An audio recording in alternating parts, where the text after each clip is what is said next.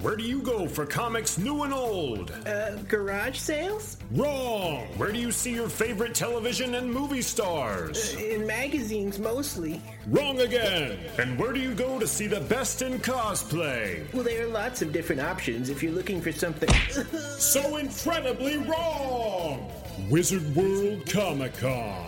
Wizard World Comic-Con offers live entertainment and gaming, comics new and old, cosplay, toys and memorabilia, and a chance to meet your favorite television and movie stars. Meet Doctor Who star David Tennant and Lord of the Rings star Elijah Wood June 1st through the 3rd in Des Moines, Iowa. Then meet Aquaman Jason Momoa and Luke Cage's Mike Coulter June 8th through the 10th in Columbus, Ohio. For news, celebrity updates, and tickets to future shows, go to wizardworld.com. Don't feel like paying full price? No problem. Use promo code CANDAIR at checkout to get 10% off your tickets. So, where are you going to go for your pop culture fix? The internet?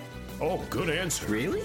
No! Wizard World Comic-Con. Go to wizardworld.com for tickets.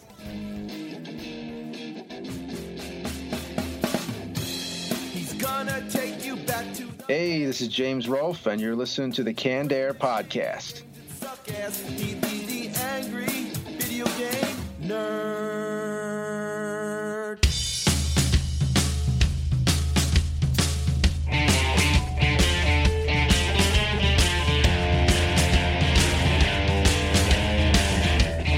Hello, everyone, and welcome to another episode of Canned Air, your tribute to comics and pop culture. I am Jeremy Colley. I'm Jack Doherty. I'm Jake Runyon. And returning to the show this week for his fourth appearance. That might trump most other guests we've had on. Is that a record? I think it is, Frankie. Yeah. I'm the Tom Hanks of the Canned Air podcast. Your jacket's in the mail. Yeah, there you go. A true honor. I kind of just got ahead of myself with his introduction there. I just blurted his name out before I even said why he was here. Oh, it's Frank. But here to talk about the recent release of his comic Fall Street, Frank Mula. Again, thanks for being here with us, Frank. Thanks for having me.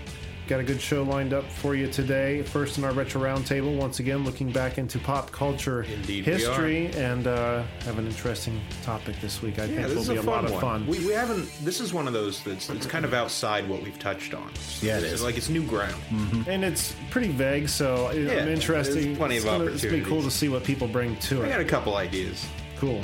But I know people are like, well, what are you talking about? We'll tell you in just 1 second with Jakey's old-fashioned radio crawl here. Calm down. It'll come to you. We'll feed you baby birds. And in the comic I can't vault. take credit for that. That's someone else's joke. In the comic vault, what do we have, guys? I've got a webcomic series by the name of Death Bulge. Death Bulge. Yeah.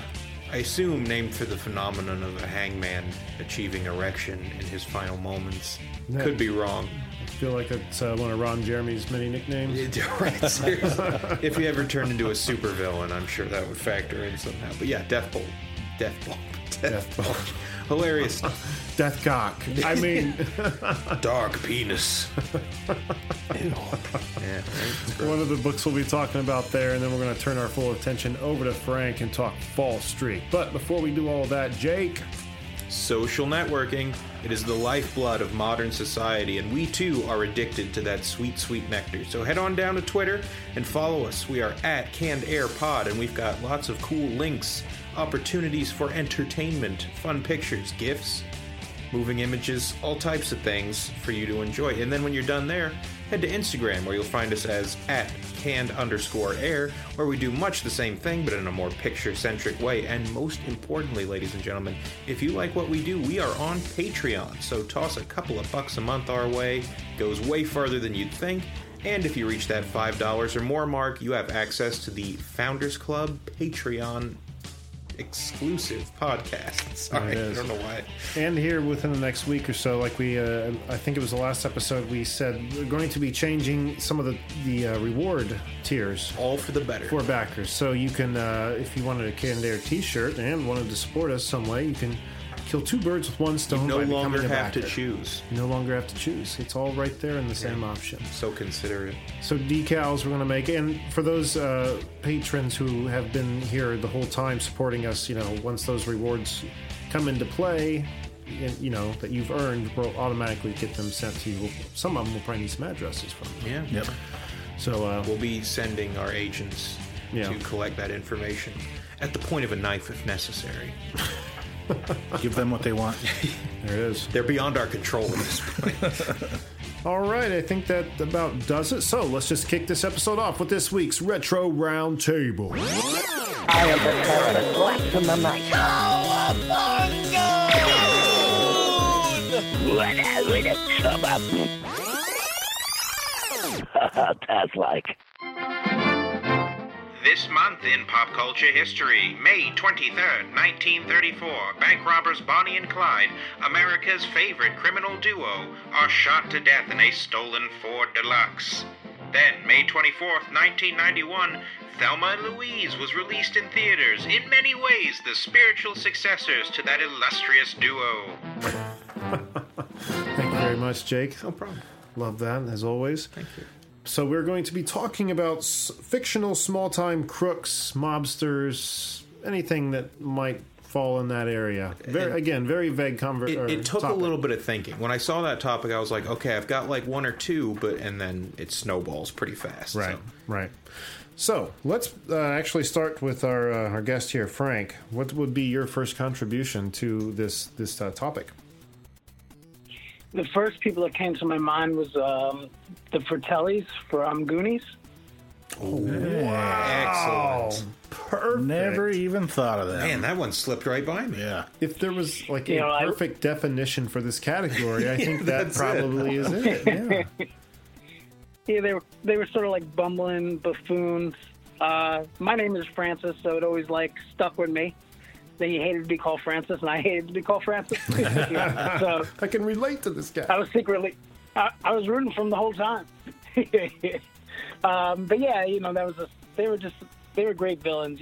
They perfect foils for children in a story because you can't take them too serious, and they're not.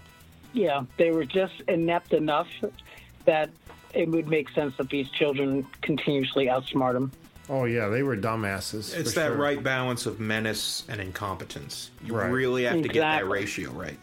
For being a family, they didn't resemble each other at all. Weird how that Especially- works yeah. out. No, Makes me think of, and I didn't even have these guys on my list, but Harry and Marv from Home Alone. Serve as No, Yeah. Wet Bandits. the Wet Bandits. Son of a serve bitch. as- That was going to be Poor my band. first. I'm sorry. That's okay. They serve perfect example here because you don't want to take them too seriously because a 10-year-old's constantly beating the living Yeah. fuck out of them. But How capable could they be? in the second movie, when they end up catching him and put a gun to him, it gets real really quick. And as a kid, it got scary in that moment. Like, oh wow, they have him. It's a threat. It's like it stops being Looney Tunes. Yeah. It starts like, oh, the stakes are real. Yeah, exactly. You see the other side of the coin that the first movie didn't show. Yeah. Jack. Natural Born Killers. Nice. I don't remember their names. I've never seen. Oh my God. Never seen. I've never seen that either. Oh my God. With Woody Woody Harrelson. Harrelson and Juliet. Lewis? Martin Dink. It's funny Woody Harrelson's name comes up because I just learned over the weekend that his father was a murderer, was a convicted felon. Oh, really? Yeah. I wonder if that had anything to do with why he got in the movie. Seriously. Well, it could be.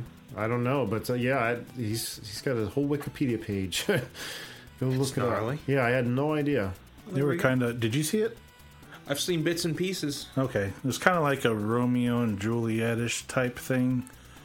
She was a abused kid, and Woody came over and rescued her, and they fell in love, and they just went on this killing spree pretty much all over the place.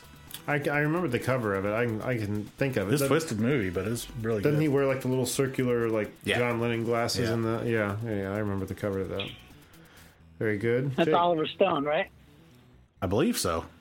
It definitely has all the hallmarks of an Yeah. Oliver Stone movie. Now, when we said... I want to clarify before I pull the trigger on this one. fictional criminal duos or specifically robbery related burglary? It's very vague. Okay, anything all right. falls in there. Criminal duos. Who here has seen The Professional with John Reno and Natalie Portman? Yeah. No, never seen You it. haven't- you haven't I've seen seen it? most of it though. You're kind of aware of it to some extent. yeah, I know. Those two made a fantastic criminal duo. really. Contract killer who takes in the orphaned child of victims of this this lunatic played by Gary Oldman, who's just fucking fantastic. Right. And he teaches her the He's a trade. maniac. Sorry, what was that, Frank? He was a maniac in that movie, Gary Oldman. He was great. Yeah, he was terrifying. I'll have to see it. Oh, it's well worth your time. But they make a pretty cool team. There's a lot of roles Gary Yeah, but- Oldman did that I didn't realize it was him until way after. You're like, Yeah. oh He's shit, so that's him? good. He Yeah. just Badass. he's a chameleon. He turns love into it. whatever he needs to be, Yeah. and you don't even recognize him when you're looking right at him. It's crazy. He always looks slightly different, so you don't pick it up. You're like, is that Gary Oldman? It is Gary Oldman. But not only that, though, I mean, he's good with his voice and his accents. Yes. Like he can make himself sound like a million different people. He's so good. It took me years to find out that he was English originally. yeah, exactly. I never would have guessed. His accent is perfect wherever it is, wherever it's going. I've heard him do Eastern European. You know, he was Dracula and Coppola's Dracula. He's fucking amazing in that. He was the villain in Yeah. Fifth Element. Yeah. Oh, Zorg. He's the greatest. Are you kidding me? I didn't know No, that. yeah. You didn't know that's- that was him? No. Yeah, every Oh, time he's I so see him, I'm fucking like, good. I can't believe that's Jim Gordon. God, I love The him. Gary Oldman effect. It happens again. It happens again right here on there. Wow, we're gonna have to coin that. Yeah. Because it's a real thing. It'll continue to happen. I'll keep finding roles he's done and just be He amazed. generates every what time. I'd like to call an Oldman field. It distorts visible light. Isn't that what Scientologists track? Oh, your Oldman levels are off the charts. Oh, just kidding, Scientologists. Lighten up. Lighten up. I'm sure they will. They're at the door. One I've got here, he rides a line because to the common man he poses a big threat, but in the pantheon of heroes and villains, he's small potatoes. The Shocker.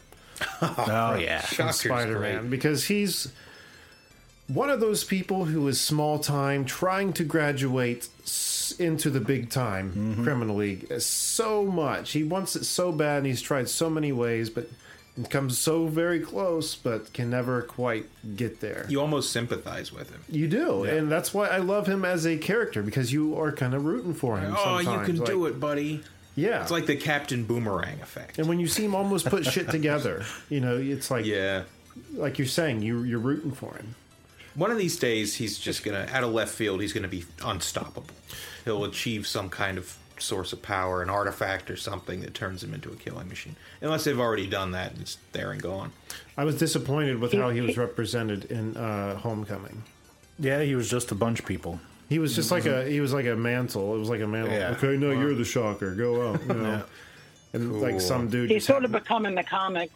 He's sort of becoming the comics as somebody Spider-Man beats in the first 2 pages, yeah, like set the tone. exactly. And I don't know if he ever was part of the Sinister Six at one point or not. I would have to imagine maybe he was, but Maybe he got the rest of them. that'd have to be an during honor for meetings or him. I something. mean, that'd have to be a big honor. He's the guy who made the coffee. Dr. Octopus called in sick that day.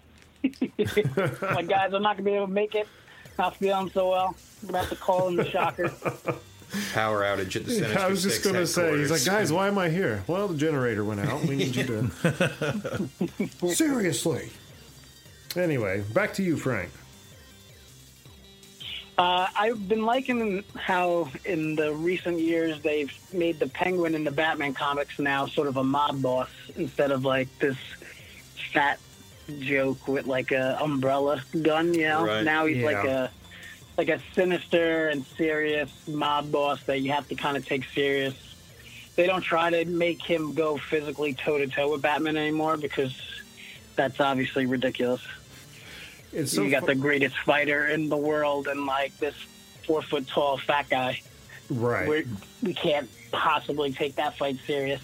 So by giving him that element of like a crew, it's made him. And the Penguin stuff was other than Tim Burton, like, which kind of made it dark and creepy and weird, it's just ridiculous. Like, all the old school comics when, like, the penguins would show up with, like, bombs. Yeah. All of the bird-related crimes were a stretch, but there's something... Yeah. Like, they're finally capitalizing on that potential. Something about the name Penguin is, like, subtly sinister.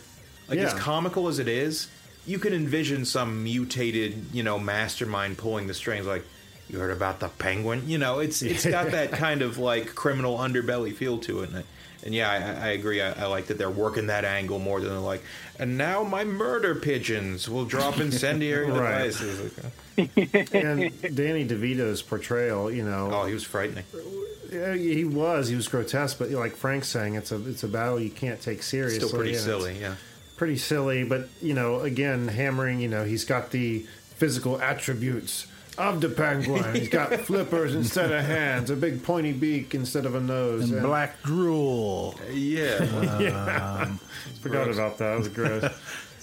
Gnarly gingivitis or something. Oh, yeah. I don't want to know what's Eating happening. too many raw fish. in that system. But yeah, no, I enjoy what they're doing, bringing him back, and I think the animated series kind of started to do that. The first 3 seasons, he was drawn just like the Danny DeVito character, but then it disappeared for a year or two, and then came back with a 4th season. Minor differences to the animation. Batman looked a little different, as well as like the Joker. Instead of like full eyes with pupils, they just kind of turned to pupils. You know what I mean? It was after like Superman came out. Exactly. Yeah. But the one character who got a overhaul was the Penguin for that series. He just went to being just kind of a portly guy who wore the top hat and dressed well, and that's all he was. Didn't have menacing animals with him. I like how in the Arkham games, how he's like that Cockney British. He's a He's a mob bit boss much kinda. for me in that game. I like a bit him in those much. ones. Doesn't he have like it's like the bottom end of a Coke bottle jammed into his skull? Like Yeah, that's that's what his it looks monocle like, or yeah. something? I've real never been thick big glass on monocle. those games' villain designs. They go way too far. Like with Scarecrow and like each finger being a syringe. I'm like, Yeah. that's not practical. Like, how It's could you that- do anything? It's the studio, that same studio that did like Gears of War and such. Yeah. One of those studios whose design philosophy is like they start drawing something and then they don't stop till the game is done. If they had stopped them all halfway, it'd be like, Yeah. oh, okay, but too many muscles, too much plating and circuitry. It's just weird though, because the Batman end of it looks beautiful. Oh, sure. The car, the outfit. Yeah. I mean, it looks real. And then you look at Bane, and he's just mangled. horrible looking. I pile can't of stand the bison. way he looks. Yeah, Yeah. he looks awful. Little teeny tiny pinhead on that Yeah. giant muscle body. Roidosaurus. Jack, Boris and Natasha Badenoff. Nice. Oh man, I was going to There we talk go. about that. Were Everybody's you? taking my choice. don't know. who- Rocky and Bullwinkle. Oh, wow. Yeah. Okay. Okay. Talk about bumbling idiots that really Dude. never did anything. They No. just kind of. I didn't watch a lot of Rocky and Bullwinkle back in the day. Correct me if I'm wrong. Weren't there entire episodes where they'd be in the middle of something and Rocky and Bullwinkle weren't even aware of it? Like their plans would just sabotage themselves. Like they didn't have to actively fight back against it. I think that more happened to Bullwinkle, but I think that was just a common, like, anecdote in all cartoons. I think that was like a regular thing in Yogi Bear, if I remember correctly. I think Yeah. Rocky actually did stuff to thwart him, Yeah. but Yeah. Bullwinkle never Yeah. did. He just stand Exactly. there and, hey, oh, gee, I don't know. It's like the same thing. Bored, I guess. That it was his catchphrase. It's like the same plot as Inspector Gadget. Like, Inspector Gadget never actually does anything to stop It's all brain and crime. penny.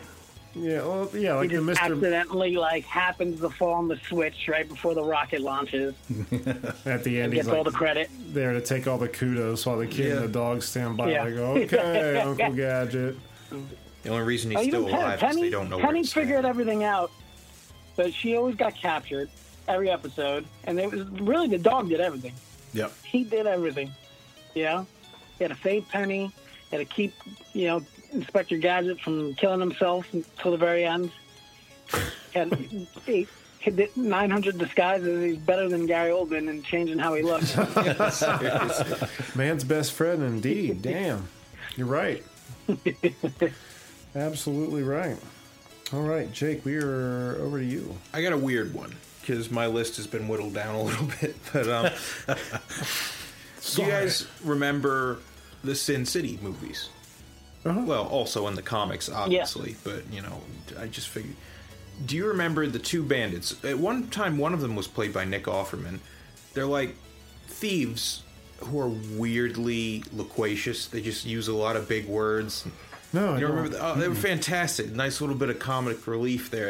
At one point, they come back to get in their car that they've stolen. The car's not there. And one of them is like, I can only express confusion bordering on alarm. You know, they've just... everything they say has that quality, and it just fucking kills me. Oh, man, swing and a miss. Sorry, fellas. That's all right. That's all right. I wish I knew their names. I don't know. I'm sorry. I don't either. I can't. It's been years since I've seen Sin City. Same here. You. I absolve you. It's a good film. I love it, though. I like it, too.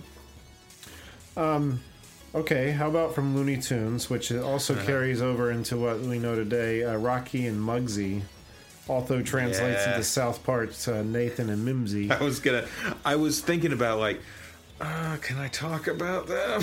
Oh, yeah, why not? I'll do it. Why not? I guess that's all we can say. Moving on. Maybe the best recent South Park bit characters by a wide margin. Yeah. Nathan's so threatened by Jimmy every step of the way. And another one of those oblivious hero things where just by going about his business, he seems to thwart their plans, you know. I was thinking of Kaiser Soze from Usual Suspects. Nice. I don't know that one. Me either. Never seen that. Nope. Oh, Kevin Spacey's character at the very end. Oh, God, I gave the whole movie away. No point in seeing it now. That is an old spoiler. Anytime that name comes up, we'll be like, yeah, it was Kevin Spacey. He was the one with the bad guy at the end, right? Spaceman. Yeah, that's all I need to know. You've given me enough of knowledge about the movie, because if anyone ever brings it up, I'm just like, oh, yeah, Kevin Spacey at the end, right? Well, I told you how Fight Club was spoiled for me the first time I saw it. I shared this story. Oh, yeah, you were on vacation. Yeah. Fight Club was on. Oh, you wanted to watch it. With my parents. Was like, he's like, all right, well, time to go. I'm like, oh, hang on, let me turn this off. And I was going to ask him, like, hey, we need to, like, rent this or something when I get home. He's like, oh, no, Brad Pitt's not real. Let's go. And I'm like, I could have watched it later. This isn't my last chance to see Fight Club. Jake outside kicking dirt on the way to the car. God darn it. That was in Fight Club. Days wrong. I'm gonna go home. All right, where are we at? 23. We can go around again. Frank, do you have any more?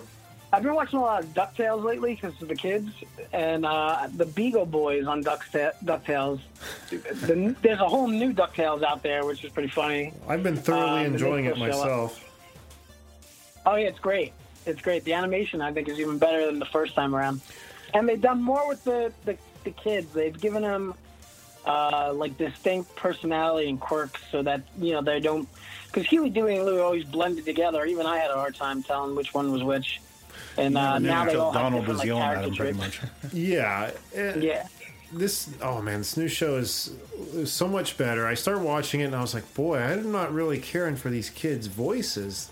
They sound just like normal kids. But then I went back and listened to how they used to sound. Yeah. And, oh my God. Like, it's a million times better. Especially Webby, who's like, Joey talking in the little Cindy Brady baby voice. Like, okay, so that was a big improvement. But yeah, Frank, I think you're right as far as the kids being more involved. The one thing I don't like, though, is I have yet to see any big adventures happen. There's been no treasure hunting to dangerous places. Like, you know, that was a big thing of the episodes. No time travel, no dinosaurs. I haven't seen much of anything like that. No Atlantean duck mermaid hybrids. It's just the kids trying to get one over on Scrooge. I don't know. It's been good though. I've enjoyed it. I've seen there's a few where they go on these on a couple of old school like Indiana Jones adventures that I've seen. And they had the Robo Duck showed up one time, which was really cool. That was like yeah. I was watching it with my kids, and I was like, "Oh, he's going to turn into like a robot superhero." And they're like, "He's not going to turn into a robot superhero." I'm like, "Just watch." And then it happened. They're like, "How do you know this?" I'm like, "I've seen this. This is old." Really old. I can tell you a thing or two. Before your time. I told the youngest son, like, I can travel through time. That's why I know. I loved how they pulled Darkwing Duck into it. Have you been watching? I haven't seen that one, no. Yeah, Darkwing Duck is like... Oh, I haven't seen him show up. He's like the fictional superhero in that universe. Oh, that's cool. Like Launchpad has a Darkwing Duck on his dash. of Yeah, his- I've seen that. Yeah. Like before a race, he'll like hit it on the head and be like, let's get dangerous. Anyway, I can talk DuckTales all day if you make me. You guys have any others? I actually have one more. I was saving this one for last. Are you ready for me to drop the fucking A-bomb on this conversation? You ready for the duo? All of you are going to kick yourself for forgetting? This is my revenge for taking half my list. Bulk and Skull. Oh. Boosh. I wouldn't call them criminals. Yo, fuck really. you. I was excited. You take this They moment were from me. actually like security guards and Yeah, towards the end there, they're actually helping. They were antagonists. Were they not? criminals though. How can you Yeah, bring they them were. lower? Your A-bomb they were always fizzled up to out. no good. Jeez.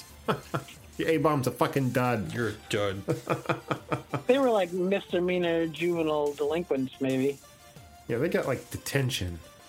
They didn't get hard time. I didn't realize hard time was one of the criteria. I thought this was, quote, super vague. No, I'm sorry. Let me pull out my checklist of crimes they would have to have committed. Small-time crooks and mobsters don't go to detention.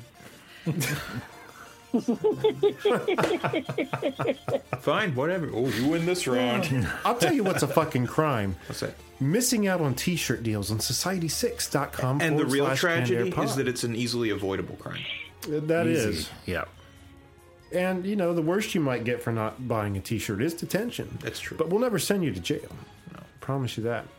We'll just kill you outright. It's almost criminal the rate we're giving these things away, though, right? It's the prices are insane. Come on down to Crazy Candare's T-shirt We Emporium. can't give them away. Well, I mean, Don't tell him that. So yeah, Society6.com /CanDarePod. You can go get a tasty Candare t-shirt, mug, decal, all that happy stuff. So please, try my product. Or you can head over to Patreon if we've updated the page thus far. You can also get merch by backing us there. indeed. All right. Well, with that, let's swing open the door to the comic vault. Who would like to go first this week? I'll knock mine out really quick if no one's chomping at the bit. I see no chomping. All right. I want to talk about Death Bulge, which is a sentence I've never used before. Death Bulge is the webcomic series penned by one Dan Martin of the United Kingdom, and that sense of British humor tends to show through in the comics to an extent, especially in the example I would like to share, which really gave me a tickle. This one really hit the old funny bone. You've got two people emailing each other back and forth, and the body of text is illegible, meaningless even. The style is very soft, kind of exaggerated, hard to explain, but wonderful. And the first character finishes his email to the second, says, "Regards, so-and-so." The other guy replies, "Best regards." Sends it back. The first guy re-replies, "Most kind regards." Gets fired back, "A bestest regards," and then it ends with the second character unleashing ultimate regards with pink flames and lightning. can't get better than that one. And maybe that's not the best gateway into this comic, but it's well worth your time. And it's one of those things where little web comics that'll give me a joke a day. I need that injection of funny to keep me from tweaking out. You know what? Once the withdrawal hits, I turn into a mopey dick. So every now and then, whoa, yeah, I got to take a pause, get a little Death Bulge situation, and I'm good to go. I like it. Death Bulge, Dan Martin. You can find it on Twitter. Well, you can find him on Twitter at Death Bulge. For a second, I couldn't Easy remember enough. if there was an underscore. So that nope, it's all one thing. Cool. Find all of his many things, including the list of fake Pokemon he's made, which to just give you names my and God. descriptions Yeah. would not do them justice. So please do yourself a favor and look them up. They are phenomenal. They are hilarious. All right, Frankie, would you like to go next? Sure. I've been going on the Jessica Jones binge in comics, and So is Luke Cage. trying to catch up on the TV show. Oh shit!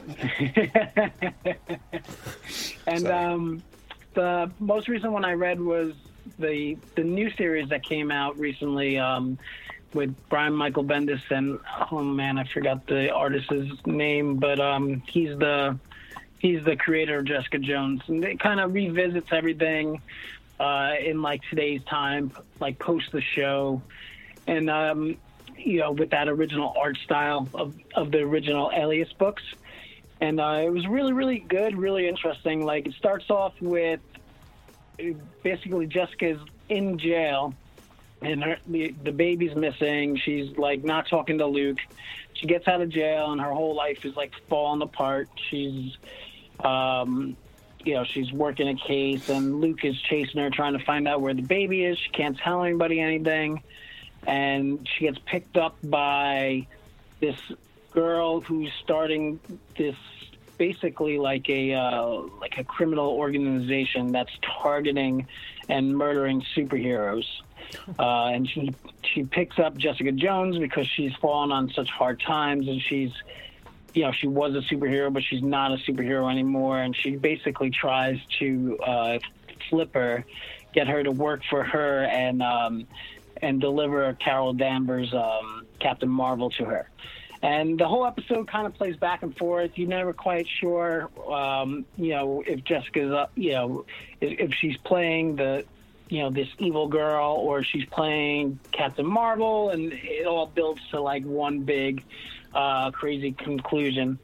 But it was good to get back into the comics again and kind of, because comic Jessica Jones is a lot different than TV Jessica Jones. I like the comic version of her a lot more. Kristen Ritter can get tiresome sometimes on the show. I don't know if you guys ever watch it. That's for sure. So like, it burns you out pretty fast. The thing about like Jessica Jones, is like Jessica is on the show. Jessica is like the least interesting character on the show. Yeah, everybody around her is so much more.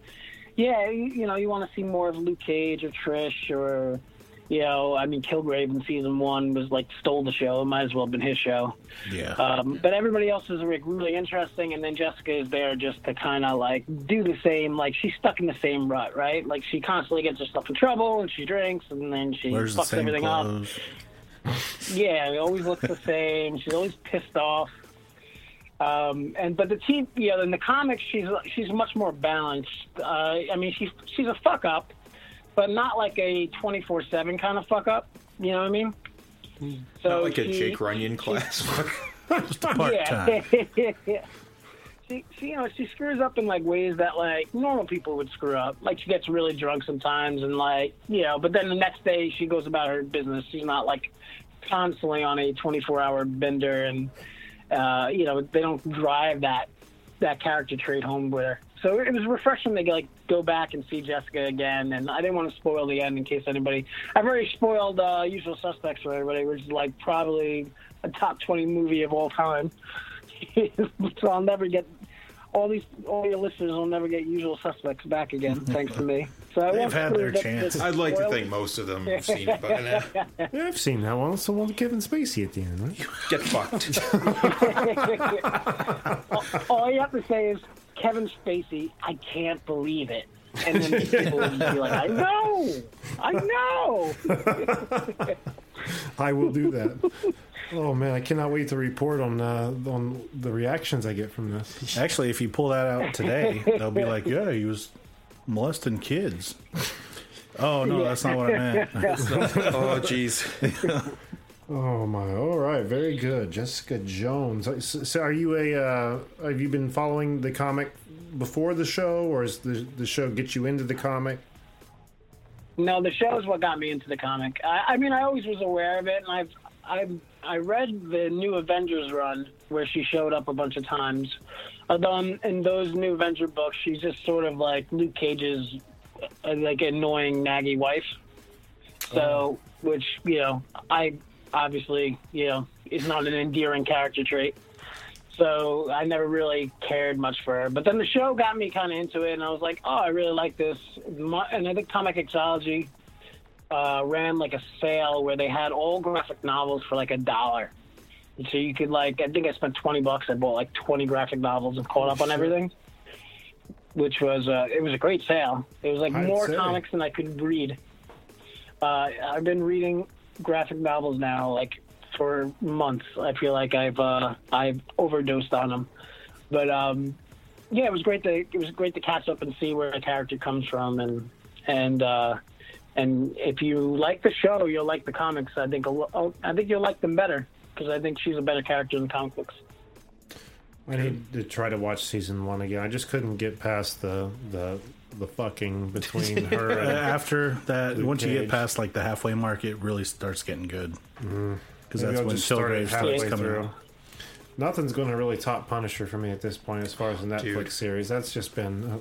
I only watched the first 2, I think. it takes a lot to make me look Yeah. away from the screen. And I was like sideways on the couch, not looking at the TV, like gripping a pillow, just knowing what's happening on the screen behind me. Like, damn, this is some fucked up stuff. But I loved it. It was Punisher so is on point. It's Oh, yeah. exactly Yeah, the kind of it's show. very, very, very gruesome and brutal. I have a 3-year-old, and he likes to sneak down at night when I'm watching TV. And I'm like, so he sneaks down. I'm watching it. And I'm like, oh, I can't have this kid be around. And these are very repeatable, imitatable murders that are happening right now. You know, the last thing I need is this kid to gouge somebody's eyes out in kindergarten or in preschool. But comes home and his thumbs are all bloody. He's finger painted a skull onto his shirt. Those fuckers will never mess with me again, Dad. The first couple episodes of Punisher are a little slow, but once he kind of gets back from the woods, it like the second arc of that season is incredible. Yeah, it is. And I love Micro just as much. Oh man, they got that character right. Yeah, they did. They really did. tied it into like this, sort of surveillance state fear that I think is like super topical, and it was just really, really well done. I can't wait for season. And they did a good job making them seem like organically like friends. Yeah, it took a lot for him to get there. Yeah, I mean, It certainly wasn't are we best friends now? Yeah. all right, man. Very good, very good. I enjoyed that conversation. I can't wait till we get some more Daredevil and more Punisher. Indeed. Two great tastes that taste great together. There it is. Buy your t-shirts. Do it, please. Do you want to go first? You want me to? I'll go. Okay. My comic is by a fella named Lucas Turnbloom, where you can find him on Twitter at Lucas Turnbloom, and it's called How to Cat. How to Cat? Yep. He rescued his cat in 2017, and the cat's kind of crazy, so he decided to make a comic about the cat. Stands to reason. Yeah. He updates it every Tuesday and Wednesday, and one of them I found was pretty good. That's a cat just sitting by a food dish. You see food getting poured into it. And he says, the store ran out of your usual food, but it's the new stuff. It's just as good. And the cat's sniffing the bowl. And then he says, right, sweetie? And the cat looks back at him. And then the next panel, you just see the house on fire with the cat staring at the house. Sounds about right. Yep. And then there was another one. If that cat over there had opposable thumbs, we'd already be dead. We'd be dead. And the other one I found was warning signs your cat's about to strike. And says all movement stop. And then its eyes begin to dilate. And the ears flatten. And then incessant twitching. Then the body crouches. Then the gun clicks slowly. Yeah, I was just about to say. I'm like, don't say it in case that's the punchline. It always ends with the guns. Yeah. Chambering the next round. Well, that's it. How to Cat by Lucas Turnbloom. Cool. I think my family would get off on that. Big cat, we're cat people. Yeah. Cat people. I'm surrounded by cat people. Poor Jake. You're allergic, aren't you? I am. That's a horrible thing. But see, I'm allergic to dogs, and I'm surrounded by dog people. Like, there's dog people everywhere, and behind enemy lines. I would love to be a dog person. Sure. And I know everyone's thinking, well, you can get a Labradoodle, but if you get a Labradoodle, I'll lose all respect for you and punch you. My wife wants to get one of those, and I just can't have a dog that's called a Labradoodle. It just... They're very sweet dogs. Oh, They I'm really sure. are. One thing I find though is they fucking stink like worse than regular Oh dogs. man. Oh, okay. Something about Yeah. the fur, like it I traps. think so. I filth. mean, I don't know. Whatever it is, it's not keeping me It's from bad. sneezing. It's Yeah. keeping them stinky too. Maybe I could be talking out my ass. Maybe the one dog I'm thinking of in reference was just a stinky dog in general. But Just a mildewy what? dog. Got no Gooey reason dog? to believe the Mildewy. rest of them don't also suck. So screw them. yeah, no, I like them. I just don't want one. I think. You have to undermine everything I say today. Is that the theme Screw of the you. show?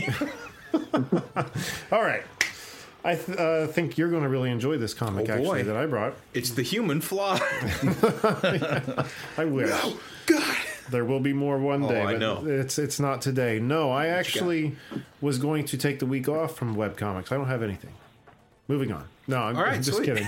I was actually going to take the week off because I didn't have anything, and I got a text message from Chris Minnick Weber, friend of the show. He was Yeah. at our show, guy I work with. Indeed. He's become a great fan and friend of the show. So Super cool guy besides. yeah, he absolutely is. So He I laughed at all our jokes. That's whether they were genuine or pity, thank you, that Chris. ticks all the Or boxes. He's a recycled. good person.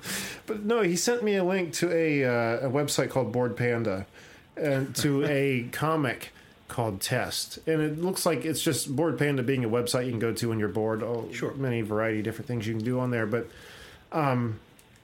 yeah, this was a comic called Test. And it starts with a police officer who is being drugged by a bunch of other police officers down a hallway to a cell. And he's kicking and screaming, "No, stop, please don't. I won't tell anybody. Please let me go." And one of the cops is like, "You sure we should be doing this?" And he goes, "He's got to go. He knows too much." So they throw him in the cell, lock the door, and he's beating on the door like, "Let me out." And he hears someone, I don't remember what he said, but there's someone behind him. And he turns around and he sees a Charlie Manson kind of looking dude sitting at a table staring at him with a pile of dead officers Oh, Jesus. behind him, all of them with a bullet in their head. And so he pulls out a gun. He goes, "Stay right there. Don't come any closer." He's like, "Well, are we really going to do this?" And he just kind of makes a gesture with his hand, and the gun just dissolves into dust and just away out of his hand, just blows out of his hand. So he goes, "Come sit down. I promise I won't kill you, at least, for the first few minutes." And so he comes and sits down. He goes, "Why'd they put you in here? They want to be rid of you, right? They want me to take care of their problems." He goes, "Yeah, I saw them stealing something." And they, saw them do it. He goes, "Oh." He goes, "Well, how about I killed them for you? Would you like me to do that?" He goes, "I can totally do that." And next thing you know, the door opens, and the officers that threw him in there come walking in, kind of cross-legged, like they're walking but not on their own accord. Yeah. Something is controlling them. And they have their guns out of their holster and pushed into their mouths, and past the gun are saying, "Please help! Please stop! Help! Save us! Save us!" He goes, "Just give me the word, and they'll be dead." He goes, "No, God, no! Don't kill them!" So he goes, "All right, if that's what you want." So he lets go, and they just all, fall to their knees, drop their guns, and scurry out of the room. And he goes, "I am a traveler from another world. And I just am in this disguise here. And I'm called an auditor, and we're sent out to worlds to observe them and see if they're ready for the next level of like space intelligence and space travel. We look to see if they're, how well they get along, how well they work together, what they achieve together. And so far, your guys' planet is like the worst we've ever seen. There's nothing we can do. I can't bring you guys on. You guys can't ever make contact with other civilizations or gain this knowledge." And the guy's like, "Yeah, there's a lot of bad, but there's a lot of good too. There's a lot of good. Let me show you the good." And the alien's like, "I'll tell you what, I'll make you a deal." And he puts a gun down on the table. He goes, "You can put the gun to your head now and pull the trigger, blow your head off, and you'll save all of humanity. Or you can just come with me, because we'll leave this planet right now. You become an auditor. You get to see all different stretches of the galaxy, all different corners of the galaxy. Choice is yours." And he's thinking about it, and you're seeing what he's imagining, and through touching, this guy can show him what he would be seeing, and all these these new worlds. It looked pretty cool. If it were me, I'd probably have gone. Sure. And then he's thinking, yeah, that looks pretty awesome. But then he reaches, grabs the gun, put it to his head, and boom, pulls the trigger. After he pulls the trigger, he opens his eyes and realizes he's still alive. And he pulls the gun away, and the alien has the bullet just spinning right there in the air next to his head. And then the bullet drops, and he goes, wow. He goes, I've tried this test a million times, and you're the first who has ever achieved this. Maybe there is something to humankind after all. And he just gets up and walks out of the cell, and the dude just sitting there staring straight ahead, and that's the end. And it was such a good comic. It was so good. I can't tell you enough how good it was. I was wanting there to be more. But, head over to elcomics.com. That's the main hub for... I didn't catch the name of the person who wrote this. The last name is Lavsky. So maybe it was like I can try to remember, but I'm just going to butcher it, so I'm not even going to try. But we'll have all the... we'll tweet all the Twitter handle out there. Will. That's at ELAVSKI and at elcomics.com. It looks like there's a whole bunch of different comic shorts on there. And if they're as good as this one was... Hot damn, get it awesome. All right, sorry I was a little long-winded, but that's a good one, though. It was a good one. Yeah. I enjoyed it. Thanks again, Chris.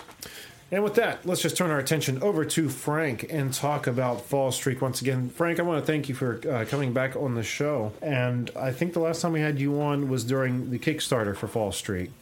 And before we go any further, I think we ought to just tell some of our new listeners, those that didn't hear you the first time, what Fall Streak is, if you could.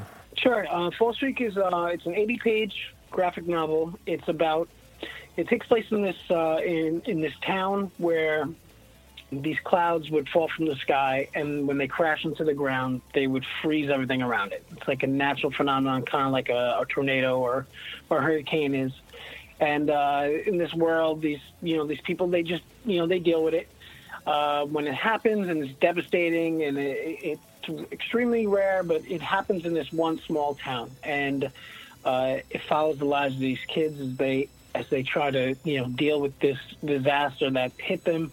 And while dealing with this disaster and the death that surrounds it, they discover that from the cloud that hit the ground, that these monsters are emerging, and the government is covering it up. So we follow a group of teenagers through their teenage life, and as they're investigating and trying to uncover the truth about these monsters that are appearing from these clouds that have fallen from the sky, and also the government's working against them to try to cover this entire phenomenon up. It's I would say like a coming of age kind of story where it deals a lot with I think it touches a lot on real issues that teenagers go through. It's a lot of teenage drama, love, and friendship, and also there's alcohol and drug use, and a lot of kind of touchy subjects that we're seeing come up a lot more recently in TV shows about teenagers. And it's got this spooky, weird vibe that I think it kind of falls in line a little bit with like what you would see in Stranger Things if the kids were a little bit older. And that kind of weird, what the hell's going on here? There's a weird mystery going on. It's drawn by Tyler Souls, who's been on the show as well, and it's beautifully drawn. And it's produced by Source Point Press, which I think most of those guys have also, popped on the show at some point. And it's, I think the last time it came on was when we were generating money for it, and we were generating press for it. Now it's been released. It's available on Diamond. You can order it on Diamond at your local comic book store, and also Source Point Press has them at all the conventions they go to. They go to 63 conventions this summer alone, so this year alone. So pretty much any major convention, comic book convention that you're at, there's a good chance Source Point Press will be there. And on their table, you'll find Fall Streak. I know what I'm going to be looking for next month. Yeah, there's so many things I want to get from this booth, and SourcePoint just keeps it's a name that just keeps coming up on this show more and more. They are just growing and becoming bigger and badder in good way, like Michael Jackson bad, not like like having a hemorrhoid bad. You know what I mean? Those are two ends of a spectrum, that's for sure.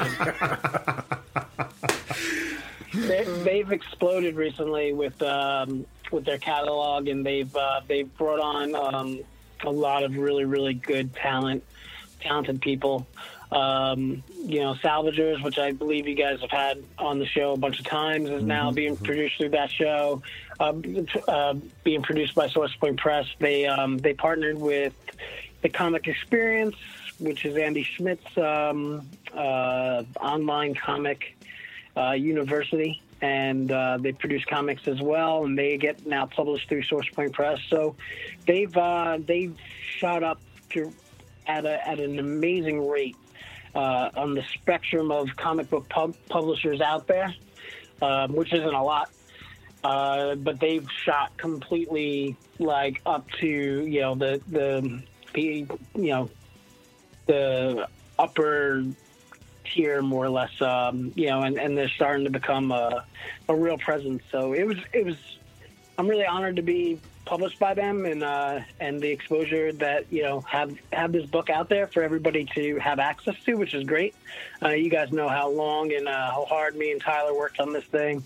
Oh, yeah. And it's great that people get a chance to go out there and pick it up, because I think it's it's a different type of book, and it's a really, really deep and interesting kind of book. It's not something that you see all the time, but at the same way, it like plays with all those familiar tropes. And it's just an interesting experiment that also in art that Tyler put out there with panel layouts and the way he arranges pages was he does a lot of really, really interesting and creative things that just work masterfully. So it's a really, really great book, man. And I hope that whoever's listening to this, I'm terrible at pitching my own stuff, and I'm probably terrible at pitching Jessica Jones as well. But don't beat yourself up, Frank. But it's really worth the read, and I hope that if anybody's listening to this, when they walk by the SourcePoint Press booth and they see this orange cover with Fall Streak on, with Fall Streak there, they at least pick it up and thumb through and give it a shot. I would highly recommend it. Frank, you sent over a PDF for us to check out when the first time we talked about this, which is, when was that? Boy, I don't even remember. It's been a while ago. Yeah, it's been a year, I think. About a year. Yeah, that's a while in podcast years. Yeah. It's a while in comic book years, too. But reading it, again, I'm going to have to be repetitive of what I said before and what you've already said, the very Stranger Things vibe, the very empowered kids out on an adventure kind of vibe. That's Stephen something that King, never goes out of style. It's the Stand By Me. Hey! There we are, exactly. There's that trope, Goonies, it's infectious. Everyone loves it, and I will always go after that. But maybe if people's affection for that style dies out, people can stop capitalizing on it. But man, it has not. It's funny, Frank. I was trying to think of something last night, sitting here, to say that I hadn't already said about Fall Streak. The only thing I can say is, like, when I remember, and I think this can speak to the merit of the book. When I think back to the first time I read it, I don't remember a lot of the details that I did then, but my memory of the book, I remember splashes of color, and I remember it being a black and white book, but I remember also that the lines weren't actually black. I remember them in like a light blue. Now, when I go open the comic, I can see it's done in a black and white, black. The definition of black and white, it's done in black and white, but the way I'm remembering it with that color, has to speak to some kind of merit, right? I mean, that speaks to the merit of the story, I think. Absolutely. You're injecting color to the story that isn't there. That's what this story does, and I loved it. If the story's poignant enough that it's affecting your own memory of what you saw. Did that make sense? What I said? No, I see what you're saying. No, that's a great compliment, man. I'm really happy to hear that. Yeah, it was called in grayscale, and Tyler did such a great job capturing the mood of each scene, which is great that it's come across like that. It's a really we tried to make each character, the main character Matt is he's very much relatable to most everybody. I think everybody at some point felt like how he feels. He's sort of an outcast, but not he's not the loser or the dork that has no friends. He's not the cool, popular guy. He sits somewhere comfortably in the middle. And I think that's where most of us sat, most of our lives, especially in high school. So it makes him very relatable. And because of that, I think that as he goes on this journey, it makes it seem a little bit more believable, especially when aside from the crazy monsters, everything else in the story is really all the other problems and drama in the story, which revolve around a love triangle and substance abuse issues. Those are real issues that a lot of people have to deal with in real life. So it tells a real life story and drapes it in sort of like this sci-fi horror feel. But Blue, and that's the tone. That's the tone that when I was writing it with Mike McCloskey, that we were going for. We were very influenced by that kind of somber and that kind of somber tone of. At the time, I think we were watching The Leftovers a lot, which was like that HBO show. Oh yeah. About the Rapture, and like that show, had that kind of feel when you'd watch it and you'd be like, wow, that was a great episode, but it left you kind of like somber and also like really, really like, wow, what did I just watch? And we were trying to capture some of that kind of real human emotions. Did you just hear my dog barking upstairs? No, we can't hear it over the cat snoring on our end.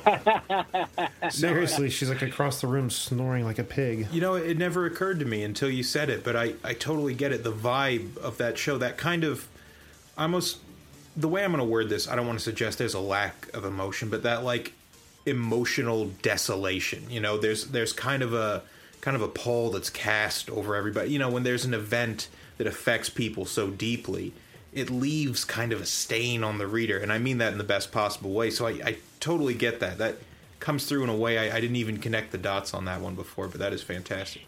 Yeah, a large part of the story deals with death and how that affects people, and that's a tough story to tell without. And you don't really do it justice unless you really hit those somber notes and you kind of show that like that feeling that you get when somebody passes away, and especially somebody tragic and young, like what happens in the book. So we try to capture that real feeling. Now, did I hear you say just a little bit ago when you guys sat down to write this that you actually like had discussed setting the tone for it, like at like blue? Is that what I understood? Yeah, blue would be the color that I would picture as well. Blue is we set it in Oregon, in the upper northeast, because it's rainy there and it's cloudy and it has that kind of feel, and also that works well when. If clouds were going to fall from the sky and fuck shit up on the ground, that kind of area would probably be like the worst place to live, where it's cloudy every day. It's absolutely amazing that you can project that through black and white comics without, suggesting to with the words. Isn't that amazing? Just to see Tyler's panel, because, I mean, as an artist, I can only imagine somebody telling you, I need you to draw a cloud crashing into a house, destroying it, and then freezing everything around it as an artist, and be like, how am I going to pull that off and make that look, intense? Right. But he does it. He does it well. And I think when we sat down, when we talked to Tyler about it, he was really into the project because it challenged him and it made him think, do a lot of, gave him a lot of interesting challenges and that you wouldn't see in like a normal kind of, classical comic book where it's, about, a vampire or, the zombies apocalypse or, whatever, you kind of get. This is different. And this is, it challenged him to, to really make sure that he hammered home the emotions of everybody's character, and also, to draw these weird things that you never seen before in a comic. And a good job he did too. And you couldn't have got anyone better, really. I mean, we've seen not only Hank Steiner, Monster Detective from Tyler, but Durantis. Remember that? Oh yeah, thing? that's right, Durantis. That was a gorgeous book too. So yeah, you got a great artist on board. Tyler was the best. Now, you mentioned that this has just recently gone up for order. Is it on sale in stores? How are people able to get their hands on this? Yes, so it's Source Point Press carries their books through Diamond. If you follow them on Instagram or Twitter or Facebook, you constantly will see updates about which new books are available each month in Diamond. But you can order any book at any time from Diamond that's already been published. So all you need to do is go to your local comic book shop and ask them to order the book for you. The code for the book is MAR 181906F, and that's Fall Street from Source Point Press. So you just ask them to order you a book, and they'll order a book directly to your shop. Or if you want, you could go to the Source Point Press website, and you can just order it directly from the store there. Or if you're listening to the podcast, I assume that you're probably a big enough comic book fan that you travel to at least one convention every year. And odds are, if you're at a major convention, that there's a Source Point Press booth there, and that book and all the other titles from Source Point Press will be available there. So any way that you consume comics, you can. It's also on Comixology, and pretty much every medium that any way you consume comics, it's available. It's there for you to just kind of walk by and check out if you want, or order it online and check it out. And we highly recommend it. Can't recommend it enough. What a great book it was. You're going to love it. Especially like Frank said earlier, if you're into Stranger Things or anything like that, boy. And who isn't? Who the hell isn't into Stranger Things? You're going to love this book. Kids' adventures. Right. You're going to love it. If that doesn't cause something to stir in your heart somewhere, then you're have probably no an friends asshole. You like E.T., you like It, you like Goonies, you're going to like this. Yeah. Those aren't questions. Those are statements of fact. Frank, I want to thank you so much for taking the time to be with us again today. And when we have you back on for the 5th time, whenever that may be, we're going to have to make an event of it. That will definitely be setting a record, I think. Right, guys? I can't think of anyone else who's been on quite as much. Maybe Richard. Oh, yeah. Maybe, yeah. But I don't know. This might... I don't even know if that counts, because I feel like there was a lot of on-site collaboration and stuff that kind of maybe bolsters that number. We'll have to tally the numbers on this contest that nobody gives a shit about. This bears much investigation. I care about it. I got to beat Richard. You let me know when he comes on again so I can come on and top his number. He just pops into the episode. We'll be sure to tell him you said his days are numbered. Yes, sir. Jack, what do we have on the website? Go to cannedairpodcast.com. Check out our special guests. Listen to the show. Follow us on all our social media. Visit the Hall of Heroes. See some of the videos from our YouTube page. Click on the merch button. comments or complaints, send us an email on our contacts page. And don't forget, you can find us on Twitter at CannedAirPod, Instagram at @canned_air, and hit us up on Patreon.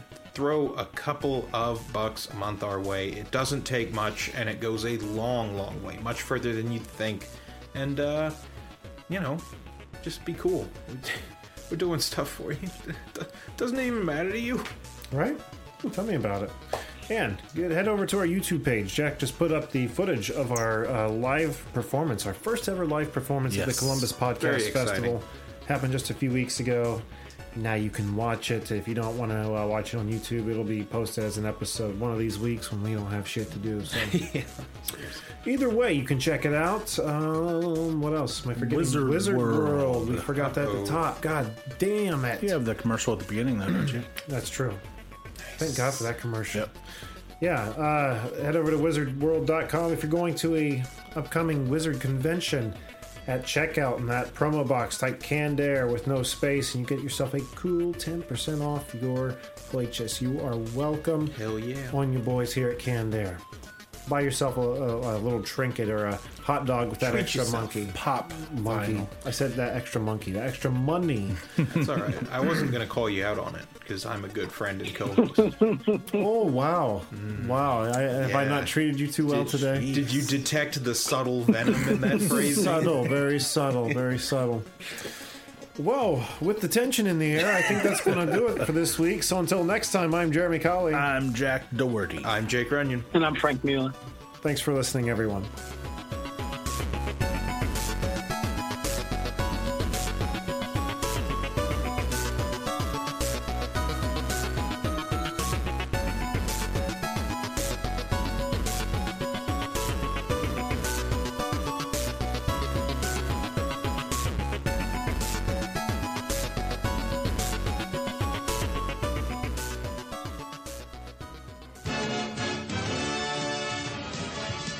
Throw the ball over here, Mervin.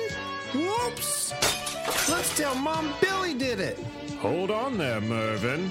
Wow, it's Flint. It's one thing to break a window, but it's another to blame Simple Billy. You should be inside listening to the Canned Air podcast. What about the window? I guess you shouldn't have broke it. Now we know. And knowing is half the battle. G.I. Joe.